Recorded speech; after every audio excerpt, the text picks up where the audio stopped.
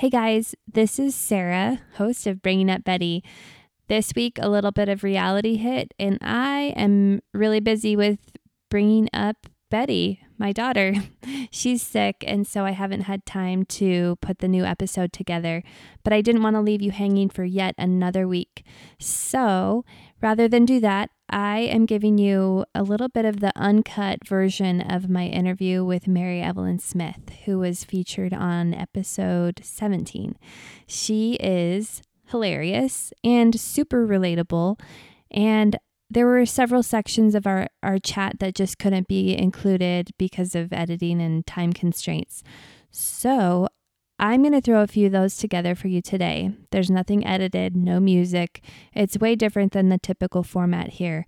But I wanted to bring you those little nuggets that I loved so much from our chat. And I hope you enjoy. Also, stay tuned all the way to the end, and there's something super special.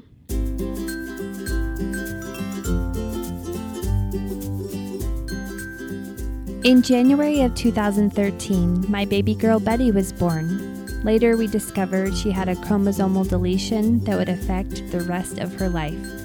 I created this podcast to share the stories and struggles of special needs children and their families.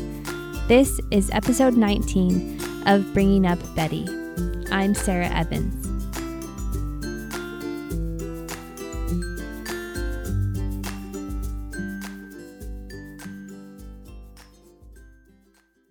I can change dressings. I can do like little cathing procedures or anything like that, but I don't know how to actually feed this baby.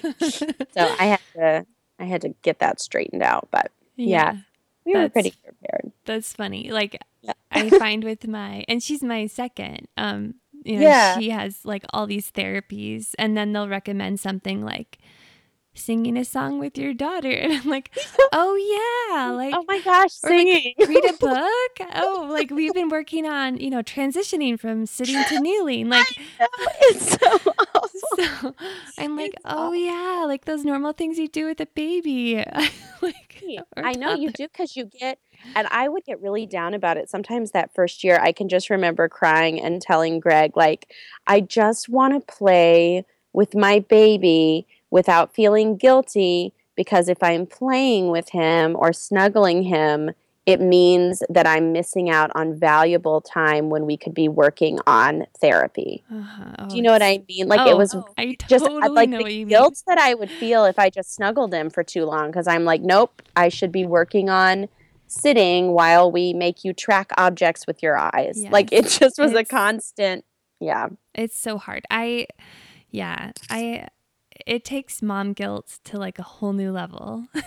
Oh yeah. It's very intense. One of the worst things I think I ever did was had our physical therapist meet us at the park, and she like showed us all these things like I could be doing with Betty, and like introducing her to these textures, and I was like, oh, like we come to the park to have fun, and like I usually just hang out with her on a blanket while her sister plays, and we can both relax. Right. And now you've like created this environment where I have to work, like right. and they can ruin any environment if you introduce them to it. Like right.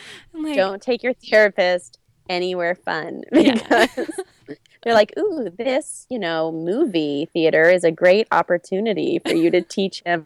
No, I just want to relax. I know, it's such a strange thing. And I knew it was strange. Like, I knew, like, I want to be playing. I don't want to have to be thinking about these things and feeling so much intense guilt, but also I feel guilty either way. Like, I feel guilty if we don't do enough therapy, because, maybe he won't progress as fast because I didn't, make him stand in his leg braces for a certain period of time. But then if I make him stand in his leg braces, then I feel guilty, because I'm like, man, you didn't get enough just calm playtime. Yeah. Like, it's both sides. It's always going to be something. Yeah. I'm so glad to hear you say that, because I'm like, I feel exactly the same way. Yeah. It's easy to find a way to beat yourself up. It really is. It's so easy. And like with my daughter's, I think most diagnoses have like a pretty large spectrum of possible outcomes. And so it's just hard because then you feel like it all depends on me. And if we don't do this now, then they'll never walk, or then they'll never be able to do this on their own. And right. So. And you'll always wonder if maybe, I know, maybe if you had gotten off that blanket at the park. Right? I know. It's just nuts. And it's not true. It's not true. I mean, if you're worrying about it, then you're probably doing just fine because you care. I mean, if you don't care and you don't think about it, then maybe there's a problem. But I mean, that's what I tell myself, at least. If I'm worrying about it this much, I'm probably doing okay. Yeah, that's a good thought. And that helps. I'll hold on to that. I don't know if it's true, but it's a nice thing to tell yourself. Yeah.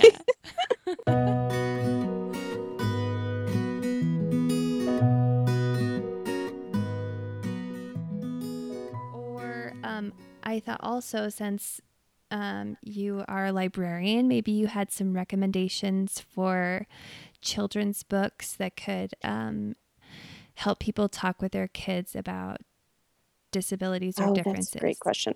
Okay, so I think I'm going to go with the first question, mainly because I have a really hard time finding books about disability that I really like. Yeah, me too. I don't know if I'm really picky about it, and I feel like a lot of them are very like didactic, and like they don't have good stories. Mm-hmm. They're just very like, Johnny is different. Here's why that's okay. And it's just kind of like, ugh. And I feel like kids see through that crap and they just don't like it. Yeah. Like my students would not want to sit and listen to something like that doesn't have a good story. And I also feel like they're not often told. I feel like the kid with the disability is very often not in a place of power in the stories. They're very often like so-and-so needs extra help, or the ones I've found that I like tend to be not for young kids. They tend to be like Wonder, right. Wonder was fantastic and Out of My Mind was fantastic, but have you read either of those? I haven't. I need to. I have a friend that recommended those, but yeah, those two are really, really good. And Out of My Mind I liked especially because it's told from the perspective. I think the character has CP, and she is not able to speak, and she's the one telling the story, and it's really well done. So that's a good one. But I feel like people ask me that all the time, and I feel like I'm like such a dope because my answer is always like, I don't really know. I don't know. Well, it would be helpful if there were some really good ones. Yeah, I kind of want to write a post about all the ones I hate. Oh yeah, I could write a post about that in a hot minute. I don't know if you've read What's Wrong with Timmy. No. Oh my gosh, it is like the worst. The worst part of it is that my daughter loves it. Like begged for it, and it's like the worst. I mean, it's trying to cover everything, like why God would do this. And I mean, and that we need to like give them extra help and be their friend. And this, and it says like, Timmy is mentally retarded. Like, and so I don't know. I had to take that back to the library in secret. So my daughter would, but no, thanks. You know what I will say? We watch a lot of Mr. Rogers, and you can get it on Amazon Prime.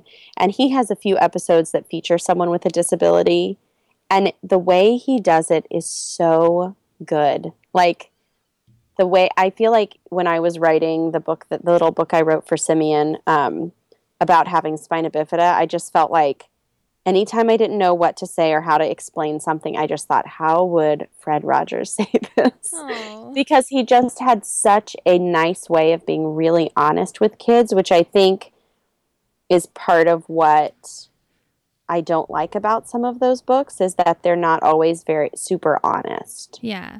Like I saw, and actually it was written by a parent, which is just, I mean, all parents in general all have different opinions about things, and parents of kids with special needs are no different. But I think the book was called something like Being Different is Awesome. And I was like, see, right there with that title, you kind of lose I feel like you kind of lose kids because kids know that it's not always awesome to be different. It can be really hard. There are awesome things about being different, but you have to acknowledge, what's hard too. Yeah. But yeah, so I don't have a great, I'm not super helpful. I have a lot of books that I don't like, just like you. Yeah, it's unfortunate. It is. I just think it's a hard thing. People don't know what to say and people don't know how to talk about it. And, I think parents of kids with special needs are really sensitive about how disability is talked about. I know that I am. And so, it's just hard for there to be a book that everyone likes or everyone thinks is kind of universally helpful for little kids.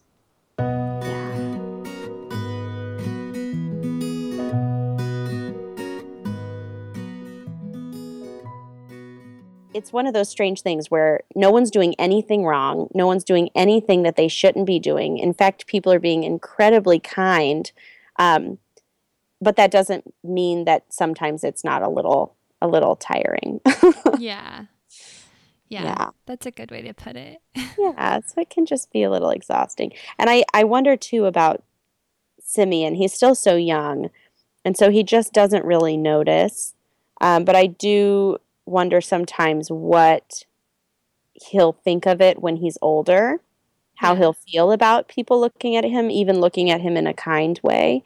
Because looking back on my own life when I was, an adolescent and in 7th and 8th grade, I think I would have just been mortified to have anyone looking at me for any reason. When I was out in public. So I don't know how he'll feel about it, and I think that's going to be something we'll have to kind of let him work out. But for the most part, people are really nice. I think the hardest interactions for me are when people, which is very understandable, but people don't know what to say to their kids. Because kids stare in a different way than adults. Adults look at Simeon and then look again and then smile and wave. Kids just stare with their mouths open because it looks really different. And and it's okay, and we know that happens, and we don't really expect kids to not do that. And I think it's at that point the parent kind of has a choice to make about how they're going to react. And I think kids really take their cue from their parents. And, we've had both sides. I had a mom at the zoo who the kid was staring and finally kind of pointed and said, "Why is he in that?" And the mom was like, "Well, everyone's body is different and his body doesn't walk. And so he needs a wheelchair to get around. That's just how he goes." And then she kind of changed the subject and said, his wheels light up, or, someone who uses a wheelchair too, or do you want to say hi? Or he's got a school bus on his shirt or something like that. And I think kind of moving back to what you have in common is really helpful for kids, and also addressing their question kind of head on is really important. It's hard for me when I hear parents shush their kids or kind of pull them away. And I think it's hard because I know why they're doing it. And it's because they're embarrassed. They don't want their kid to stare at another kid, and they don't know what kind of mom I am. And maybe I'm a crazy person who's going to scream at them or scream at their kid for looking at my kid, which I'm not, but they don't know that. And so I understand why they pull their kid away and kind of say, shh. But I don't think people realize that when you do that, you're kind of sending a message to your child that says, disability is not something we talk about, and disability is not something we acknowledge. Yeah. And I think that's really dangerous. I think it can be really, really harmful. We were at the shoe store once, and a little girl about Simeon's age was staring, and the mom noticed, and she kind of pulled her to the side and said, "Don't look at him. He's in a wheelchair." Oh my gosh. I know, it was awful. And she looked, and the mom looked, she was my age. She looked like such a cool chick and such a nice lady. And I'm sure she was. I'm sure she was a really great mom.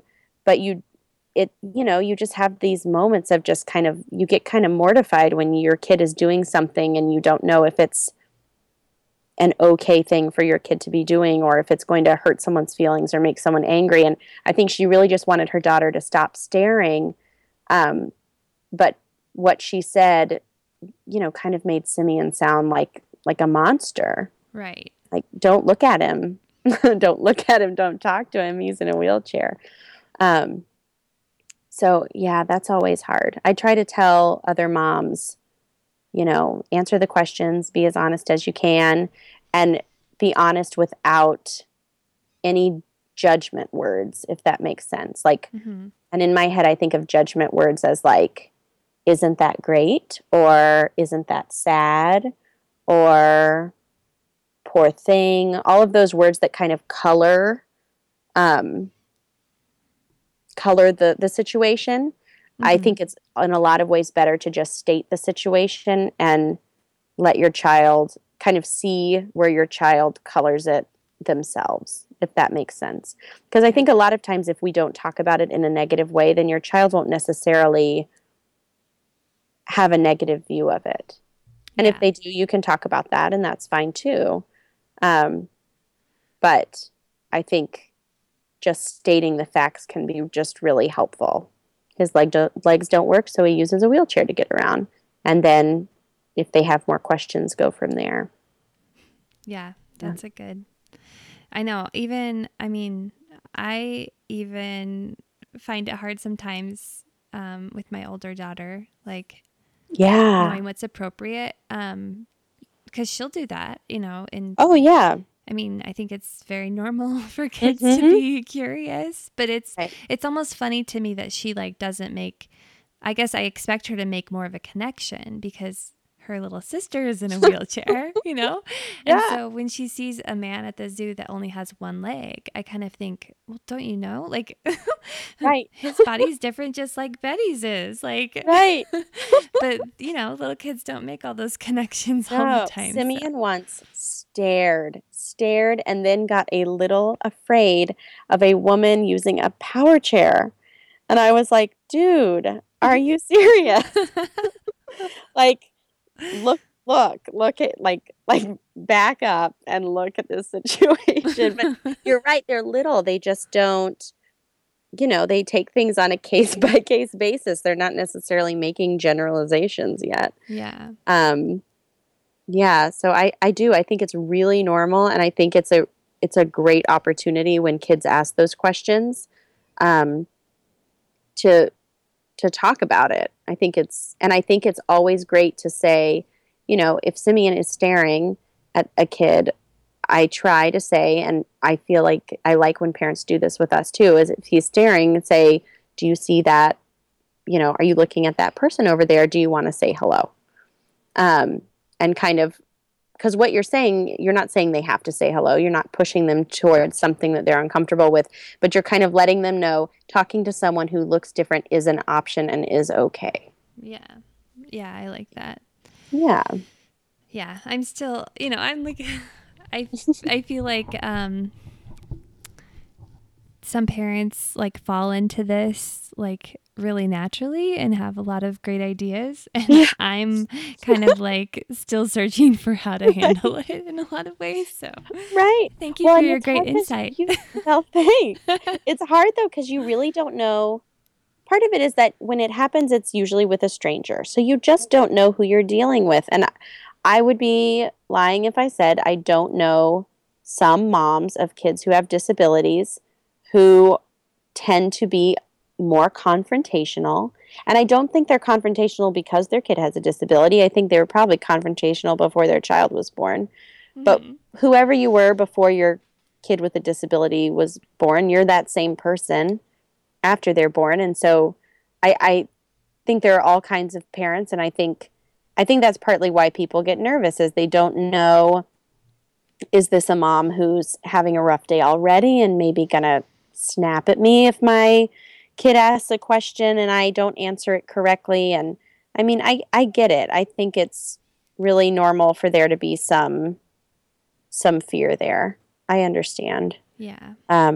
But gosh, it really, really makes your day when you hear a kid ask a question. Every time I hear a little kid ask a question about Simeon in my hearing, I feel like I just stand there like, please, please have a good answer. You can do it.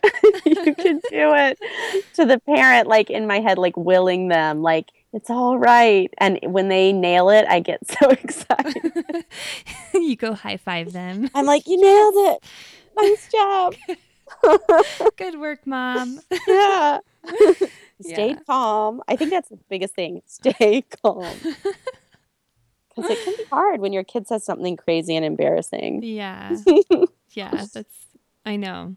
It happens a lot. It does. They will just say whatever.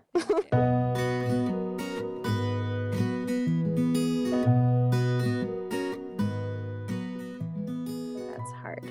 It's really hard with this stuff too, I think, because like I feel like the way that we act as special needs parents, which I don't even always like that term, but parents of kids with disabilities, like I think we have a lot of influence, like the way we talk about our kids publicly and write about our kids and write about this situation can have I like to think it can have an effect on the way that my adult child with a disability will be viewed and treated. Yeah.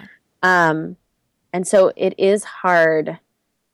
I have a hard time when I hear, I don't know, when I read something that sounds on either side, like a parent who sounds super negative about it. Because I've had parents say, like, if I had known it was going to be like this, I don't think I would have had this kid. Oh. And it's so hard to hear stuff like that. But it's also hard when people are like super rosy positive to the point where they're not like being honest about the fact that it's Difficult. It's hard too. Mm-hmm. But yeah, I'm sure since you talk to so many people, I'm sure you hear like the whole spectrum of reactions and feelings about it. Yeah.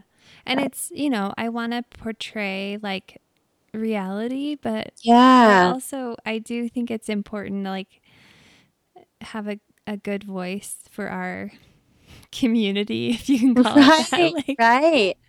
No, I agree. Well, and I think part of what I always think of, like I have since Simeon was born, I've made friends with quite a few adults who have disabilities and who use wheelchairs. And so I always think when I talk, like, how would they feel if they heard me saying it that way? Yeah. And why would they feel that way? And why do I feel the way I feel about it? Like, I think it's really helpful to think about, because even some of the things that I used to think were totally fine to say, like, oh, it takes a really special person to like take care of a child with a disability. Like when I was first diagnosed, I was like, yeah, that makes sense.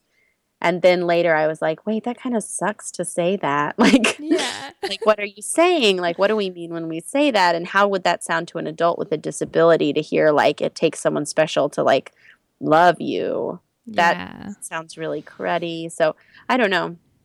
It's a lot to think. There's so many different angles. I don't know. Yeah. It's an interesting subject. Yeah.